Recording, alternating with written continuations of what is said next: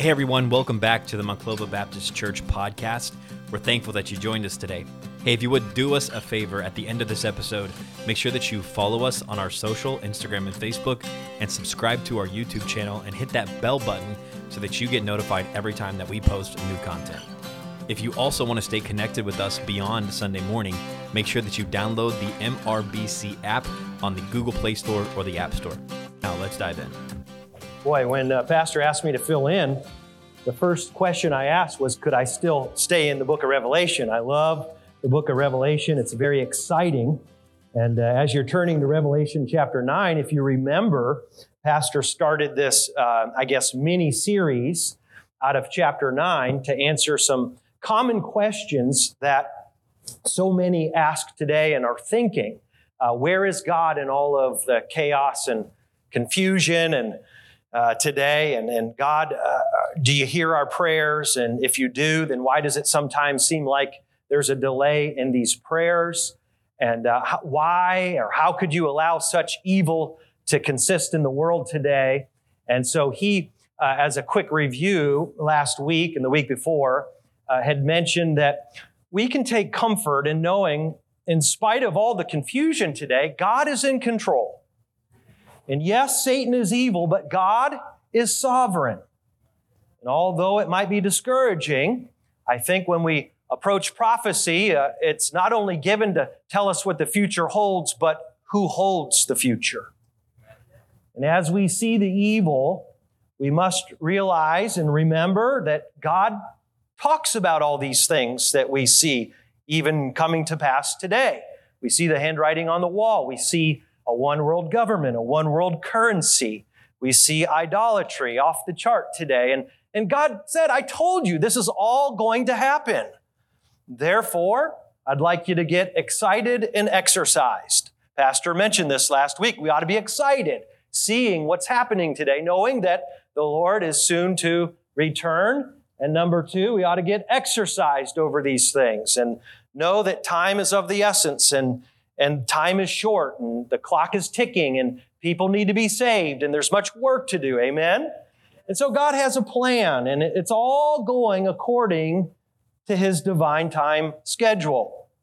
So in Revelation chapter 9, guess what I want to do is I don't want to repeat a lot of what Pastor has mentioned, but I want to sort of glean the corner of this chapter before he continues in the next chapter. And I want to draw your attention to Revelation chapter 9, verse 20 and 21. It says, And the rest of the men which were not killed by these plagues, yet repented not of the works of their hands, that they should not worship devils and idols of gold and silver and brass and stone and of wood, which neither can see nor hear nor walk, neither repented they of their murders, nor of their sorceries, nor of their fornication, nor of their thefts. Now, when I read through Revelation chapter 9, there's basically two things that go through my mind. Number one, this is horrific. This is horrific. What we have here is, I believe, the second part of what we would call Daniel's 70th week. In the book of Daniel, chapter 9, it's often called the backbone of prophecy. The angel Gabriel came to Daniel and he gave him revelation, and he said, 70 weeks are determined upon thy people, Israel. And each week we know represents a 7-year time period. And he goes on and he explains what the future holds. And way back then, history was written in advance. And we know that 69 of these weeks, 483 years, have already come to pass. Up until the point in the book of Daniel, it says when the Messiah would be cut off. And we know that he was cut off. He was crucified. He was rejected by the nation of Israel. And that prophetic time clock stopped. And now we are waiting for Daniel's 70th week to take place. A 7-year period that we call the tribulation time period. In Matthew chapter 24, Jesus broke it up into two parts. The first part, he labeled it as the beginning of sorrows.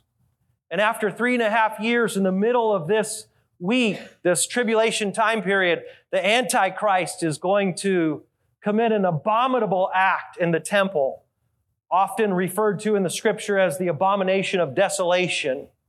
He's going to declare that He's God and the whole world should worship Him in His image and take His mark. And without that mark and without that worship, you're going to be killed. And then the last 3.5 years, the Great Tribulation, where I believe, as far as my studies go and some others, that as God is plaguing the earth and pouring out His wrath on this earth, these plagues in the form of seals and trumpets and vials in the ministry of the Antichrist, they compound together. And it is literally going to be hell on earth. We don't have time to go into it today, but I am thoroughly convinced that the body of Christ will not be here during the time of Jacob's trouble. It's a time of Israel's trouble. And this is a horrific time that God's going to shake up the world and get the nation of Israel's attention and to wake them up as He judges this earth. It's going to be a horrific time. But not only that, the second thing that goes through my mind is verse 20 and 21. I am amazed. By the way, the dam of God's mercy will break and judgment will fall. If you're wondering, God, where are you in the midst of all this evil in the world? Oh, just hang in there. You'll find out where He is. But thank God He is a patient God, waiting for people to get saved and born into the kingdom of God. But it is only a matter of time before He judges this earth. And you will see how upset and angry He is at sin and evil. But my thought goes towards the rest of the men in this chapter. I am amazed at the rest of the men in this chapter. Now, I read books, but when I read this book reads me. And it speaks to me. And the other day when I read this verse, when Pastor was preaching on this, I got under heavy conviction when I saw the description of the rest of these men and the dedication that they had, dead men staying dedicated to dead gods. And God spoke to me as I was reading His Word, and He said, Matt, where is your dedication towards me? And what if the church, what if Monclova Road Baptist Church, what if I was as dedicated to God as these men were to their false gods? And I tell you what, church, I got under conviction. The title of this message is, How Dedicated Are You? You see, dedication is a problem today with God's people. All through the Scriptures, we see that God is pleased with dedication. Everything from dedicating the wall around Jerusalem and the temple instruments and the people of God and the prayers of God, the house of God, individual families of God. God is pleased when we are dedicated to Him. Dedication often demonstrates who we are loyal to, who is our authority, who we're committed to. And it's a great way to demonstrate our love towards God, how dedicated we are. I believe that complete dedication is the biblical requirement, according to God. You know this verse, I'll read it to you. And thou shalt love the Lord thy God with all thy heart, with all thy soul, with all thy mind, and with all thy strength. This is the first commandment. And the second is like, namely this, thou shalt love thy neighbor as thyself. There is none other commandment greater than these. And so when it comes to your dedication toward God, He's not looking for some of it. He's not looking for most of it. He's not looking for us to compare our dedication to the next guy. He's looking for complete 100% dedication to God. Notice those words, all thy heart, all thy soul, all thy mind, all thy strength. And I want to remind you, church, our dedication ought to be motivated by love, loving God, a passionate love for God. And if we're not wrapped up in God's love for us and motivated by our love for Him to serve Him, we're going to get messed up. We're going to get off focus.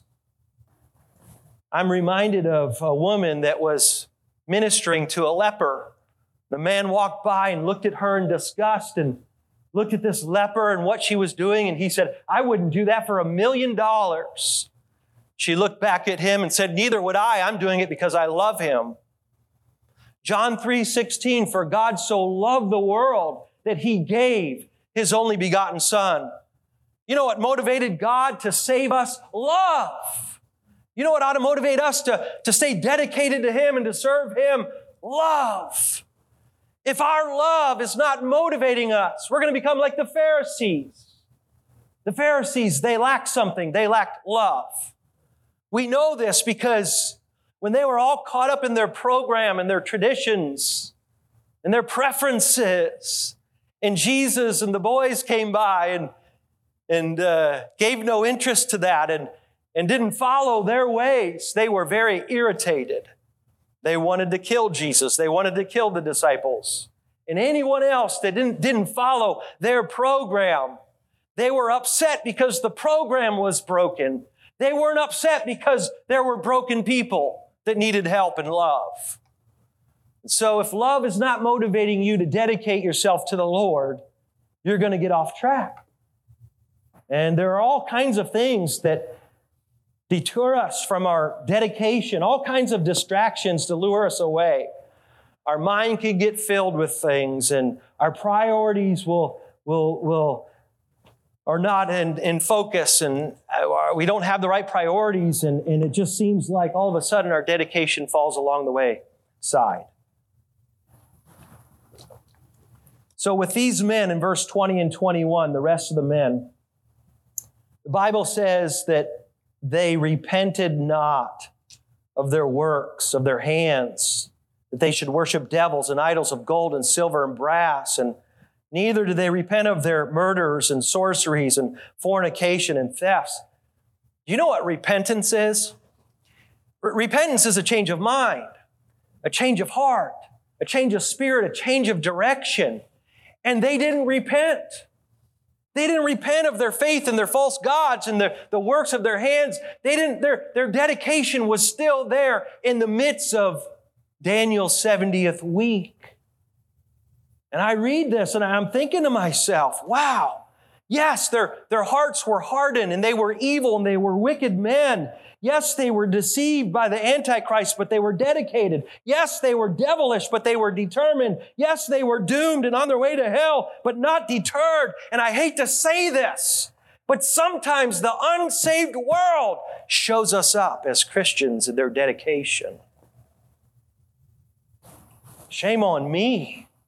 Shame on the church when the world on their way to hell has more passion and dedication for things that will not matter in all of eternity. And here we are. God's given us everything. He's empowered us. He's given us His Word, His Holy Spirit, the promise of eternal life, and guarantees that we're on the winning side. And God's people fall away from being dedicated to Him. I hate to see that. I mean, think about it. What you do for gold, would you do for God? Think about what we do with our occupations and our careers. We invest time and money in education, and then we spend 40, 50, 60 hours a week for finances. And it's a good thing. We should do that. But would you put as much effort in getting gold as you would for God? How about, would you do for God what you do for golf? We mentioned our golf outing. I used to live for golf. I love golf. It's a great game, and there's nothing wrong with it, but there was a day when golf was my God.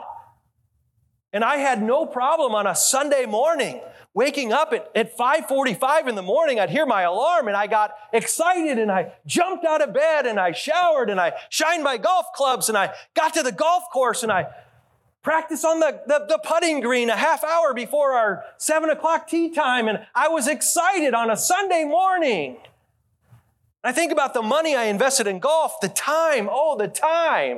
Sometimes you're out there 5-6 hours. I would think about it. I would watch it on TV, and the Spirit of God says to me sometimes, Matt, will you do for me, for God, what you did for golf? And I get under conviction. Teenagers, would you do for God what you do for a girl or a guy? I mean, I remember my teenage years thinking about girls and how can I get a girl and how can I impress a girl and what I have to do to get a girl's attention. And teenagers, you do that. Guys, you take a girl out on a dinner date perhaps and you drop $70, $80, $100 and you're trying to impress her. And I'm not saying that's a bad thing, but teenagers, have you ever thought about dropping $100 in the bucket for God? Would you do for God what you do for a girl or a guy? Can we just take a few moments this morning and allow these men here in this verse to challenge us in our devotion to God? And I want you to notice, first of all, in spite of fear, they were dedicated. Now, this is the fifth and sixth trumpet in the last 3.5 years of the tribulation time period. And if you notice in chapter 9, verse 1, and the fifth angel sounded, and I saw a star fall from heaven unto the earth, and to him was given the key of the bottomless pit. So we read about a bottomless pit underneath our feet as we sit and stand here today. And there's smoke, verse 2, that comes out of this pit as a great furnace, and the sun and the air were darkened. And out of this pit came what appears to be demonic locusts that are going to torture men for 5 months, and they're not going to be able to die. And when I look at this and I read about even the sound of the locusts, I'm thinking, this is horrific. This is like something out of a horror sci-fi movie. Matter of fact, this is worse than anything you could ever imagine. God unleashing these plagues on the earth. And I'm thinking, the bottomless pit, that's a holding tank for all the demonic forces of hell. And where there's smoke, there's fire, and it's connected to hell and judgment. And these demons come out of there and pain. And I'm just saying, there's a lot of fear here. You have to put yourself in the text. This is real. These men, if not tormented by these locusts, are hiding. Windows are not going to keep these demonic locusts out from getting you. A door probably is not going to hold back the forces of hell from getting to you. They're going to be hiding in basements and bunkers, anywhere, and they're going to hear the noise of these locusts, and they're going to shake. Not only that, but after that, we have a Calvary of 200 million led by angels to not torment, but to kill 1/3 of the men on the earth. I'm just saying this is going to be a very scary, fearful time. And in spite of fear, the Bible says they continued with their dedication in serving their gods. Now, how about you? Where are you today when fear comes your way? Fear has hindered so many Christians over the years. It's been said that fear is a dark room where negatives are developed. The Bible has a lot to say about it because fear can paralyze us. Today, even as Christians, we fear so many different things. We fear fear. Oh no, nothing bad has happened in a while. I'm afraid something bad's going to happen. We fear fear today. We fear what other people think about us, their opinions. We fear failure, our pride being offended, and the list goes on and on and on. And I just believe there is a healthy fear, fearing God, but there's also an unhealthy fear that will cripple us and get in the way of our devotion. And I believe that we need to defang fear and kick its teeth out, kick it in the face and say, fear, you don't belong in my life. My God has not given me the spirit of fear, but of power and love and of a sound mind. I was thinking, I think it was Thursday night at about 3:30 in the morning, I came up with this acrostic: fear, fake entertainment, arresting reality. That's what it is. Neuroscientists say we have about 70,000 thoughts that go through our mind every 24 hours. 90% of the things that we fear, over 90%, never come to pass. You know what that is? That's a lot of wasted energy. We ought to take that energy, all the things that we fear that never come to pass, and put it into serving our God. You know, in the Song of Solomon, when I read through Song of Solomon, I see that Solomon is a type of Christ, and his beautiful bride, a type of the church. And he's just oohing and on her. And he says something in Song of Solomon chapter 1. He says, I have compared thee, O my love, to a company of horses in Pharaoh's chariots. You see, I think when God looks at us as his bride, he sees us as horses. You know, horses are very courageous. Horses are very devoted. Horses are very brave. And you and I, we were once in Pharaoh's army. And the Bible says that Solomon brought horses out of Egypt. And he's looking at his bride and says, you remind me of those horses. And if the church could only live up to the way God sees us, we should be brave. We should be courageous. God has brought us out of the world, out of Egypt. He bought us from Pharaoh. We're purchased with a price. And we have a high holy calling not to give in to fear, to be courageous as a horse that would run through a barn that's burning on fire and devoted to his master's will, and to charge into the army and charge into the battle, not paying attention to all the noises of war, but to stay devoted. That's you and I. Oh, if we could be as devoted as the rest of the men. And I'm telling you, anything that we see in this day and age in which we live would never compare to what these men are going to see in the future. And they stayed devoted in spite of fear. I'm telling you, fearing God is healthy. It's a healthy fear, but we must see fear in a gospel narrative, understanding that God has a purpose in it. And faith needs to override this fear. And faith sees the invisible, believes the incredible, knows the unknowable, and receives the impossible. That's God's calling for your life. Not only that, but these men, number two, in spite of pain, they were dedicated. In spite of pain, they were dedicated. No one likes pain. I've been in a lot of pain the last couple of weeks. Pain stinks. Really does. But the pain that these men were around doesn't compare. You have to understand, in the tribulation time period, there's going to be famine. There's going to be the highest murder rate of all time. I mean, we're talking about, we see earlier on in the chapter, I think it was a fourth of the population of the world dies, and then a third, and that means that most of these men probably had an assassination attempt on their lives.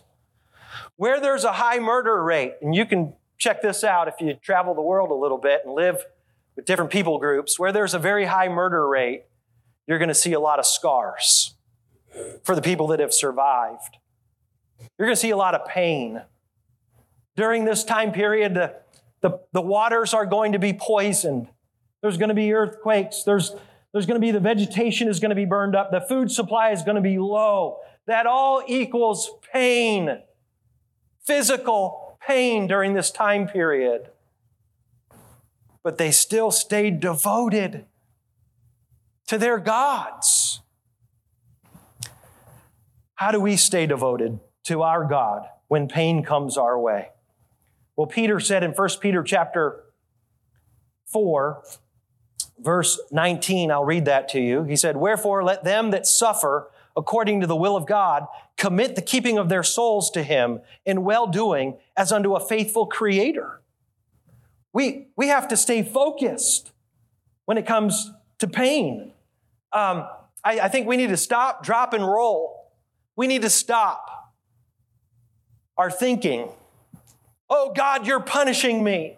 You don't love me. We need to stop that. We need to drop on our knees and pray. God, would you help me through this pain?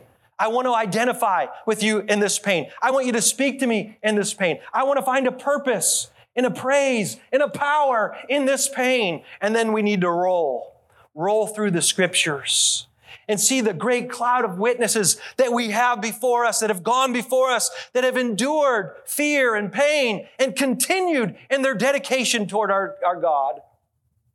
The Bible says that anything that we go through in this life is just a light affliction compared to the glory that we're going to have in heaven. This life is a vapor.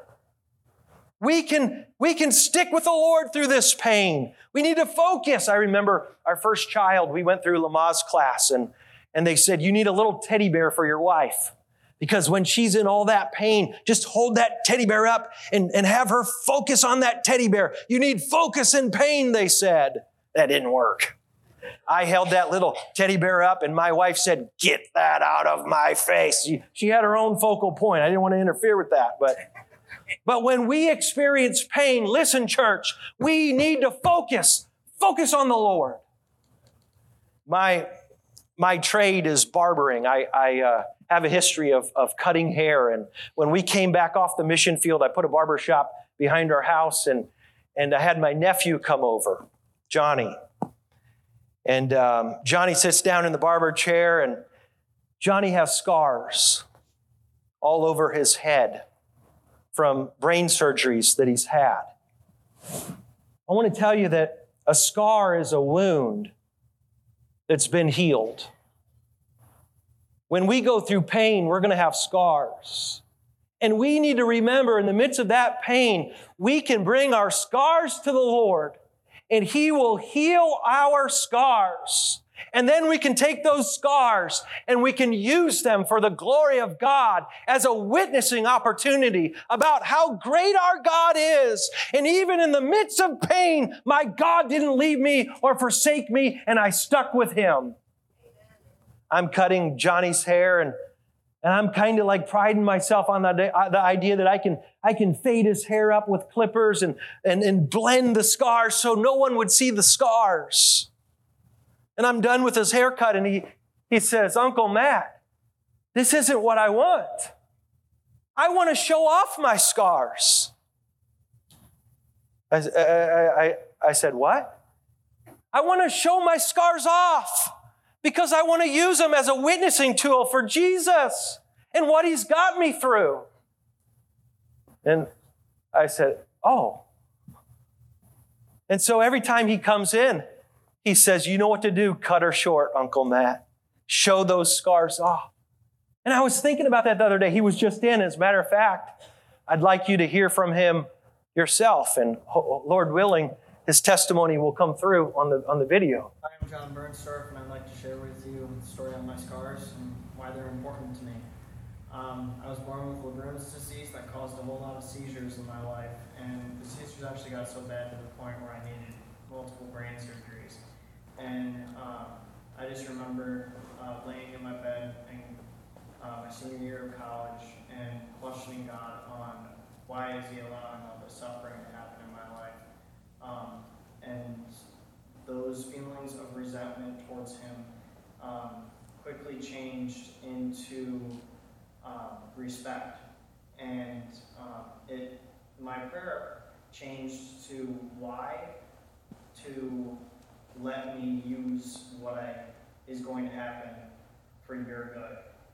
And I just remember about to be going into surgery that actually saying goodbye to my mom and dad, but also reassuring them that I know where I'm going, that I will see them soon, no matter what happens. And fast forward, I am with my Uncle Matt, and he actually thought that I wanted to hide my scars. But I knew that if I hide my scars, no one's going to know what the scars are for and how I got them. And I actually really wanted to show them off so that I could use my testimony to allow others to get saved and know Christ personally. So what would you tell someone today that's going through pain and dealing with scars? Stay focused. Don't get discouraged with things, don't look around and see the things around the world and what's going on around you, but keep your eyes on God, because He's going to let you go through with everything, and it's going to have a purpose, no matter what you go through. So there you have it. I get convicted when I read the Bible. I get convicted when I try to cut my nephew's hair. I'm just saying, in the midst of pain, stay dedicated to God. There's a purpose in it. There's a praise in it. There's a power in it. Not only were these men dedicated in the midst of pain, they were dedicated even when they were outnumbered. You got these locusts flying all over the place, going everywhere. You've got 200 million coming after them. They were outnumbered, but they stayed dedicated. Do you ever feel outnumbered in this world? It just seems like the hounds of hell are on our tail, and the devil is the prince and power of the air. He's got the media. He's got the internet. He's got a lot of the churches. He is the God of this world, and sometimes it feels like the walls of this world are caving in on us, and we feel like we're outnumbered, and it's almost like this isn't going to work out. Remember, we wrestle not against flesh and blood, but against principalities, against powers, against the rulers of the darkness of this world, against spiritual wickedness in high places. Listen, it might seem like we're outnumbered, but if God be for us, who can be against us? And I can do all things through Christ. I love in 2 Kings chapter 6 what Elijah said. And he answered, "Fear not, for they that be with us are more than they that be with them." And Elijah prayed and said, "Lord, I pray thee, open his eyes that he may see." And the Lord opened his eyes of the young man, and he saw, and behold, the mountain was full of horses and chariots of fire round about Elijah. Just remember, God's on your side. In the unseen spirit world, there are angels out there. And God is out there. The Holy Spirit is everywhere. And God is for us. Don't lose your devotion when you feel like you're outnumbered. Listen, when I read the end of the story, the Lord takes the devil like he's a little kitty cat and has an angel throw him in the bottomless pit and then into a lake of fire. When the Lord comes back in Revelation chapter 19, He just speaks the word and wipes everybody out. There's no challenge. Rest in the power of the Lord. Understand that it's a done deal. We win. Even though it might look like we're outnumbered. Not with the power of God. Lastly, in spite of loss, they were dedicated. Again, 1/4 dies, and then a third dies. The rest of the men here, they lost family members.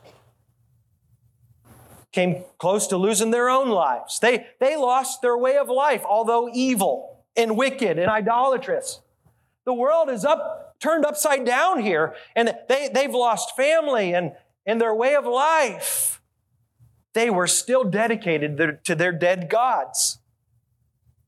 And I think about my life, and when God takes things away from me, when God takes things away from you, whether that's the life of a loved one or a friend, whether that's a position that you have or a possession that you have, I've come to realize that loss reveals a lot. When God takes something away from you, and we must remember that the Lord gives and the Lord takes away, blessed be the name of the Lord. But when the Lord takes something away from you, quite often, He's trying to reveal what's on the inside. And so often what we do is we identify who we are with that relationship, who we are with that position or that possession. And God actually wants to take things away. So our only identification is Christ. And I'm just saying loss is not always a bad thing.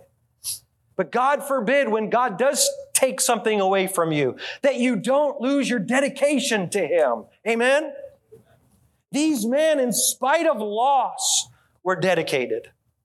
I'll close with this. I did a little word search on dedication in the Bible, and I found that it only showed up one time in John chapter 10, the Feast of Dedication.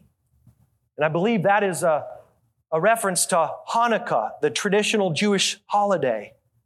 And if you know anything about history in the silent years, between the Old Testament and the New Testament, there was a crazy man named Antiochus Epiphanes.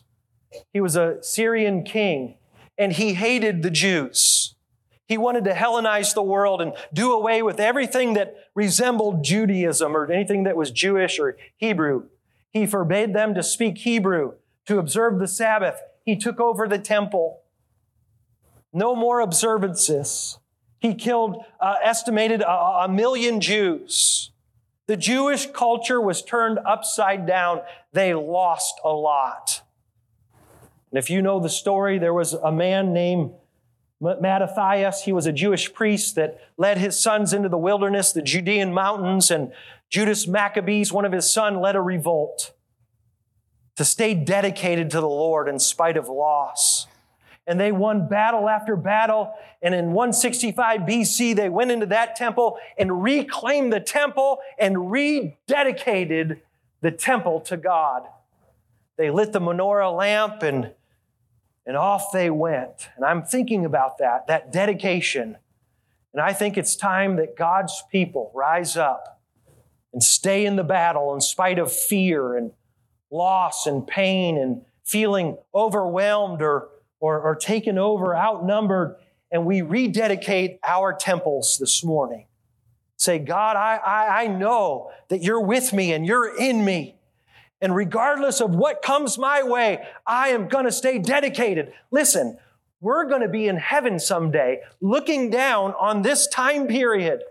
And I don't want to be in heaven watching the rest of these men and their devotion to these dead gods and look back on my life and wish that I could go back and have more dedication than what they had. God help us when the world shows us up in dedication. You just finished listening to a message from the preaching ministry at Monclova Road Baptist Church. If it was a help to you, make sure that you let somebody know about it. If you need help beyond this message, make sure that you follow us on Instagram or Facebook, or check out our website, monclovabaptist.org, and we would love to connect with you there and help you with anything that you might need. Have a great week, and we'll see you next time on the Monclova Baptist Church podcast.